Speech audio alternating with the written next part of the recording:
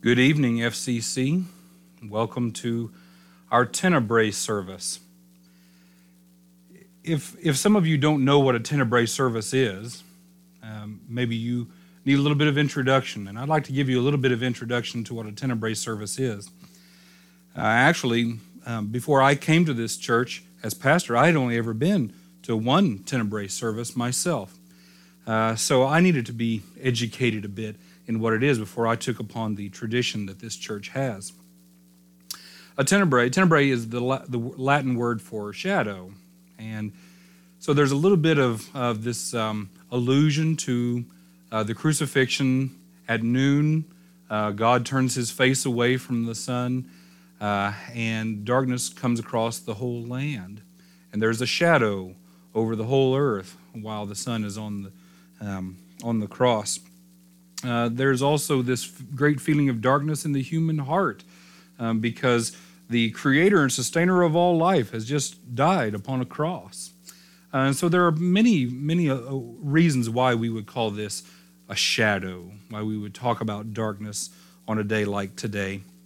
The theme that I have chosen for this year's Tenebrae service is "How Great the Pain of Searing Loss," and it's a line from one of the hymns that we sing. And it was a great loss, and we'll be talking about different kinds of loss. Loss of support from friends, loss of justice, loss of dignity, loss of relationship with God the Father, loss of life. All of those things is what we'll be talking about a little bit tonight. But I want to talk to you a little bit about the why of the crucifixion first.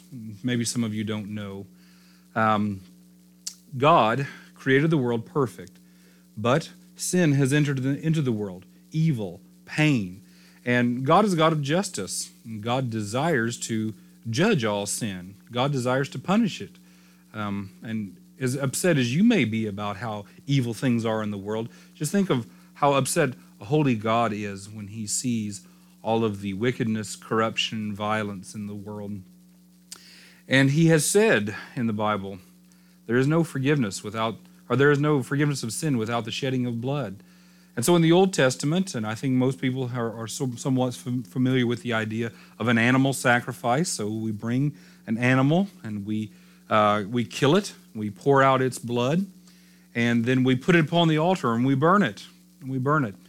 And God has poured out all of his wrath on that animal, and it becomes the substitute for us. And so this substitute sacrifice system that he set up is the way for us to deal with evil, or is the way for him to deal with evil and sin in the world. The fact that there's no justice in the world is why God set up his heavenly divine justice system, so that sin can be forgiven. And so if a person looks at themselves and says, "Oh no, I realize I'm a sinner. I realize there's lots of evil in my heart. What am I to do? How am I to make myself right before God? Because I know a judgment is coming. I know that when I die, I will stand before God. How in the world will I ever be able to face him, knowing all of the evil things that I have done?" And so God's way of saving you is through the substitute sacrifice, and then you trusting in that substitute sacrifice. A lot of people will try to trust in their own good works, and God is unimpressed with our good works. That's the bad news. A lot of people will try to sacrifice themselves, hurt themselves, punish themselves, but I'm sorry, without the shedding of blood, without the loss of life, there is no forgiveness of sin. What's more, we are not a good enough sacrifice. In the Old Testament, God talks about how there must be a perfect, spotless, sinless, completely innocent sacrifice, an offering with no blemish, and that's not us. We have many blemishes, spots on our body. Even our bodies are not perfect, but also our character is not perfect. So a sinner cannot save himself. A person cannot save themselves in front of God. Another sacrifice is required. A perfect sacrifice is required. And in the Old Testament, this is sheep and bulls and goats and pigeons even. But the fact is, the New Testament sort of tells us those really just pointed towards something else. How in the world could a sheep or a goat atone for the sins of a human? And so we needed a perfect, sinless sacrifice to come for us. And the glorious thing about God, God the Father, God the Son, God the Holy Spirit, before creation, before the foundations of the world were laid, they knew exactly what was going to happen. They knew exactly how people were going to turn out. They knew exactly what would have to be required in order to reconcile heaven and earth together. And they came up with a plan. The Father would send the Son to be the sacrifice, and the Son agreed to it. The Father's love for his creation moved him to send the Son, and the Son said, "You know what, Father, I understand your love, and I will be that sacrifice. I will go through everything that I'm going to be talking about here tonight. Because you love these people, because I love you, because I love them, I am willing to go." Jesus was not a victim. Don't let anybody ever preach that Jesus was a victim. Jesus laid down his life. He said, "Nobody takes my life from me. I lay my life down." And for that we are thankful. For that we worship him. For that we praise his glorious name. Let me talk one moment about our condemnation, the level of our condemnation. Our condemnation can be summed up with John 3:19. "This is the verdict. Light has come into the world, but people loved darkness instead of light because their deeds were evil." But our hope is John 1:4. "In him was life, and that life was the light of all mankind. The light shines in the darkness, and the darkness has not overcome it." And John 1:9, "The true light that gives light to everyone was coming into the world. He was in the world, and though the world was made through him, the world did not recognize him. He came to that which was his own, but his own did not receive him. Yet to all who did receive him, to those who believed in his name, he gave the right to become children of God."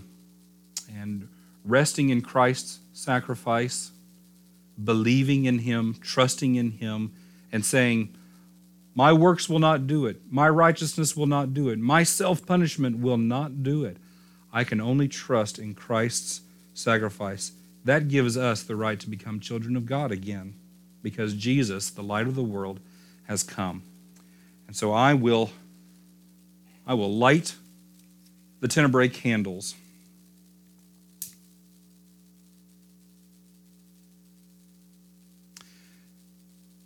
Normally during our Tenebrae service, we would have singing.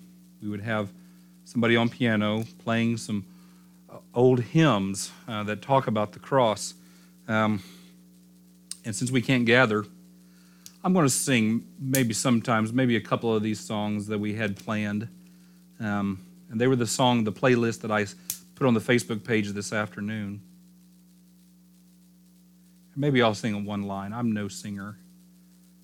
But to just get those songs in your mind. "On a hill far away stood an old rugged cross, the emblem of suffering and shame. But I love that old cross where the dearest and best for the world of lost sinners was slain. And I'll cherish the old rugged cross till my trophies at last I lay down. I will cling to the old rugged cross and exchange it someday for a crown." The light has come into the world, and even the darkness cannot overcome it. The first great loss that I want to talk about tonight was the loss of support that Jesus felt. He had disciples. He had people rallied around him during his life, during his ministry. But on the night of his arrest, he was abandoned and he felt alone. While he was still speaking, Judas, one of the 12, arrived. With him was a large crowd armed with swords and clubs, sent from the chief priests and the elders of the people. Now the betrayer had arranged a signal with them. "The one I kiss is the man. Arrest him." Going at once to Jesus, Judas said, "Greetings, Rabbi," and kissed him. Jesus replied, "Do what you came for, friend." Then the men stepped forward, seized Jesus, and arrested him. With that, one of Jesus' companions reached for his sword, drew it out, and struck the servant of the high priest, cutting off his ear. "Put your sword back in its place," Jesus said to him, "for all who draw the sword will die by the sword. Do you think I cannot call on my Father, and he will at once put at my disposal more than 12 legions of angels? But how then would the scriptures be fulfilled that say it must happen this way?" In that hour, Jesus said to the crowd, "Am I leading a rebellion that you have come out with swords and clubs to capture me? Every day I sat in the temple courts teaching, and you did not arrest me. But this has all taken place that the writings of the prophets might be fulfilled." Then all the disciples deserted him and fled. Complete loss of support. And Jesus would face the arrest, the trial, the crucifixion, all alone.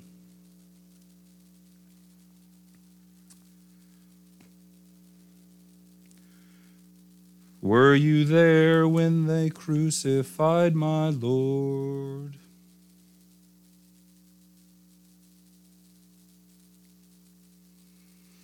The second message is about the loss of justice. You see, the Jewish people were a people of justice. When God set up the 10 Commandments, commandment number 9 is, "You shall not bear false witness." And we almost always just take that as to say, "You shall not lie." Don't lie to people. But that's only a part of what it really means.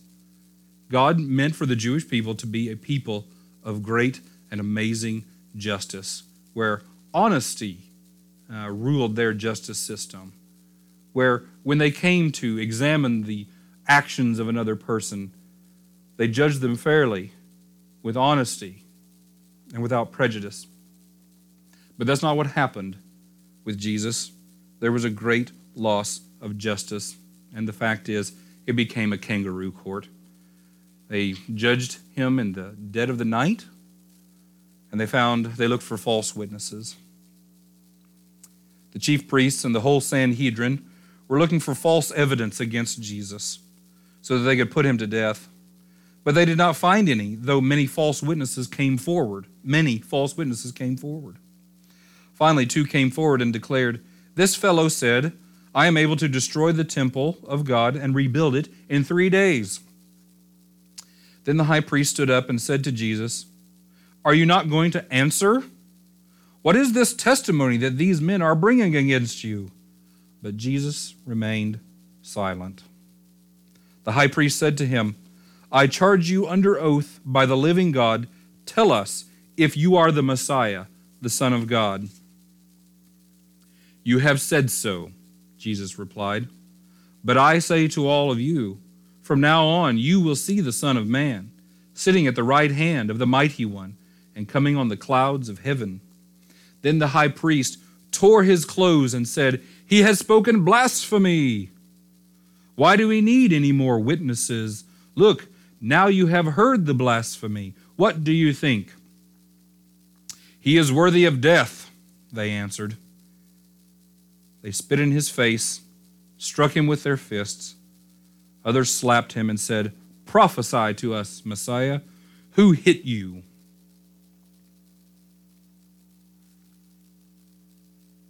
The next song, which I'm not going to sing, is called "O Sacred Head Now Wounded." If you know that song, hum it in your head while I blow out this candle.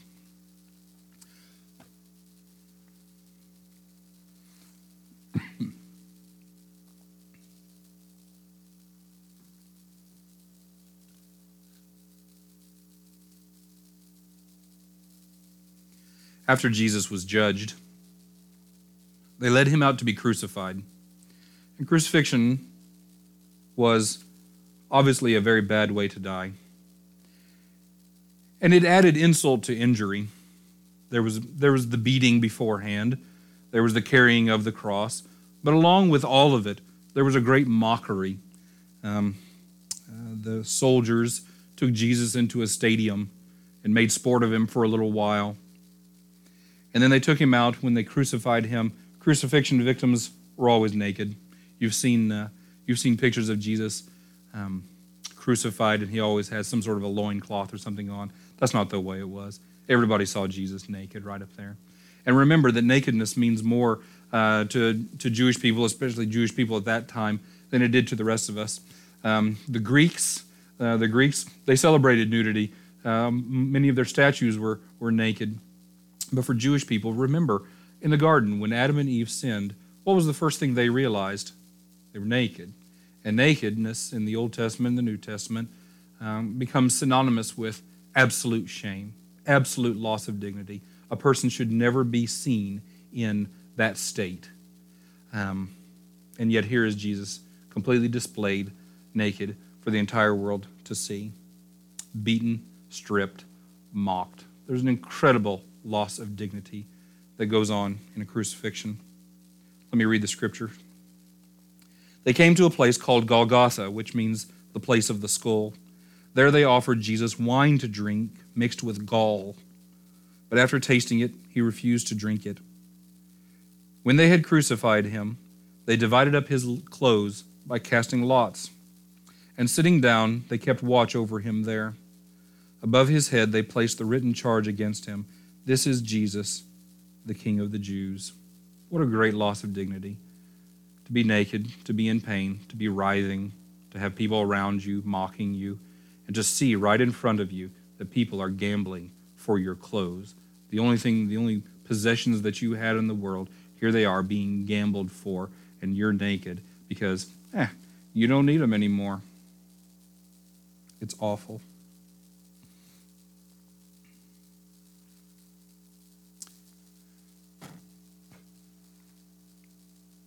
Jesus, name above all names, beautiful Savior, glorious Lord, Emmanuel, God is with us, beautiful Savior, living Word. The fourth message is the loss of relationship with the Father.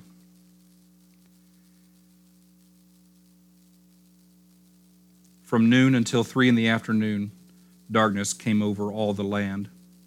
About 3 in the afternoon, Jesus cried out in a loud voice, Eli, Eli, lema sabachthani, which is Aramaic, and it means, my God, why have you forsaken me? And it's a quotation from Psalm 22. What this signifies really is that here, the strongest bond in heaven has been broken. The Father turns his face away. The Father and Son, they've been so linked. Jesus said, I don't do anything that he doesn't tell me to do. I don't feel anything that he doesn't cause me to feel. Everything that I do is from him. He is the one who sent me. If you've seen me, you've seen the Father. And now that bond is broken. And Jesus, for the first time in his life, feels this ultimate rejection. Now, he's been rejected before. He's been rejected by people. He's been rejected by crowds of people. He knows what it means to be rejected. But the rejection that he can't handle is when God the Father turns his face away from him. And Jesus feels the whole wrath of God for every sin that was ever committed, from the eating of the fruit of the tree of knowledge of good and evil, to the slaying of Abel, to the last sin that will ever be committed, all laid right there upon him. And he feels the condemnation of it. If you ever wondered what it would be like to stand before God and for him to send you to hell, Jesus is feeling those feelings right here. My God, why have you forsaken me? Many of us often feel forsaken by the Lord. But the fact is, none of us are forsaken. by the Father. We only feel that because our minds have been tainted with sin. A veil has been put over our faces, and we just don't know. The fact is, God is with us, and we feel his presence with us more than we could ever know. But at the moment of condemnation, we would feel that emptiness, that forsakenness. Jesus feels it right here. He knows what the condemned feel.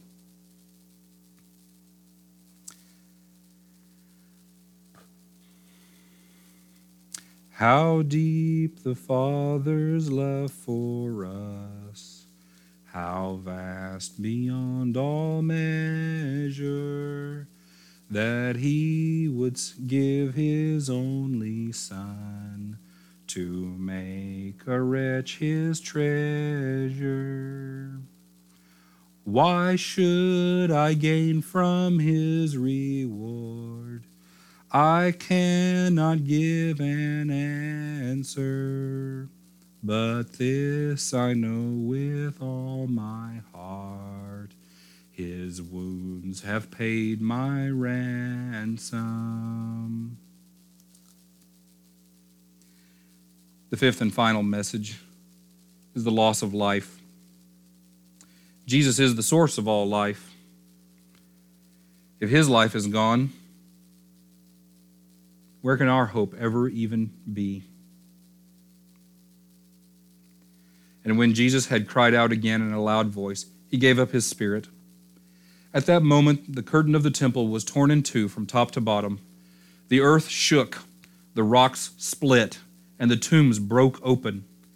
The bodies of many holy people who had died were raised to life. They came out of the tombs after Jesus' resurrection and went into the holy city and appeared to many people. When the centurion and those who were with him who were guarding Jesus saw the earthquake and all that had happened, they were terrified and exclaimed, "Surely he was the Son of God." In their reaction, I guess there is a kind of repentance. These soldiers had seen many people crucified. They had done the crucifying themselves many times before. And maybe they were all just about the same until this one. This one was different. On any other time, the weather didn't change, the earth didn't change, nothing happened. But when this man died, the earth shook, rocks split open, strange things happened. Heaven and earth shook together, darkness over everything. And in it, I think what you can see in the Luke passage is they beat their breasts and they said, "Oh my gosh, what have we done?" This isn't just like killing an innocent person. We know what he claimed. And now I'm starting to think his claims were real. And there's this verse 52. And the tombs broke open, and the bodies of many holy people who had died were raised to life. They came out of the tombs after Jesus' resurrection and went into the holy city and appeared to many people. If there's any verse that I want an explanation on later, it's that one. How in the world? What does that mean? Who were they? Who were these holy people? Are we talking about King David? Are we talking about King Josiah? Who are we talking about here? Who are these holy people? Are they just priests and rabbis from that time? But they came out and they were the testimony. Amazing.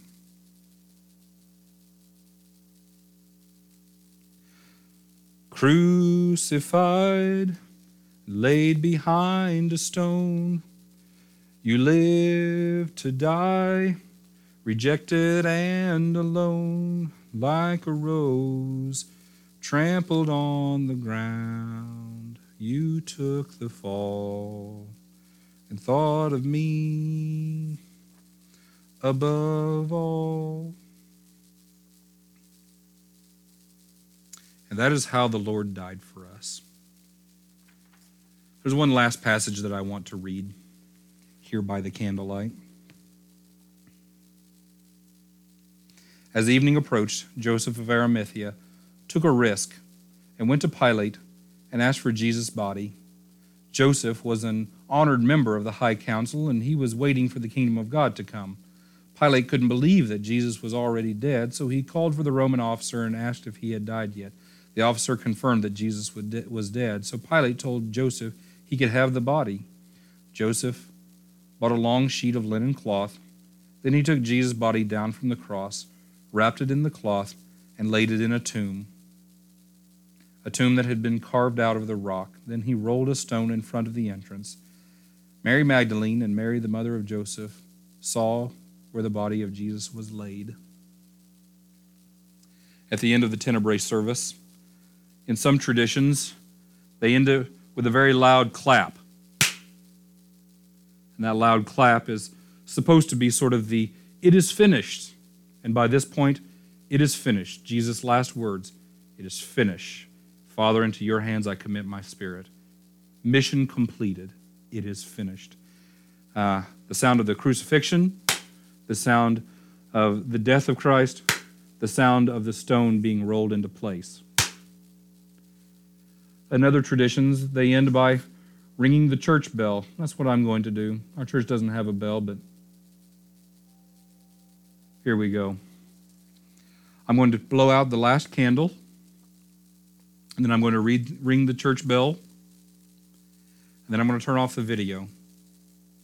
And I would encourage you to spend some time thanking God for the great sacrifice that he made. Heavenly Father, we love you.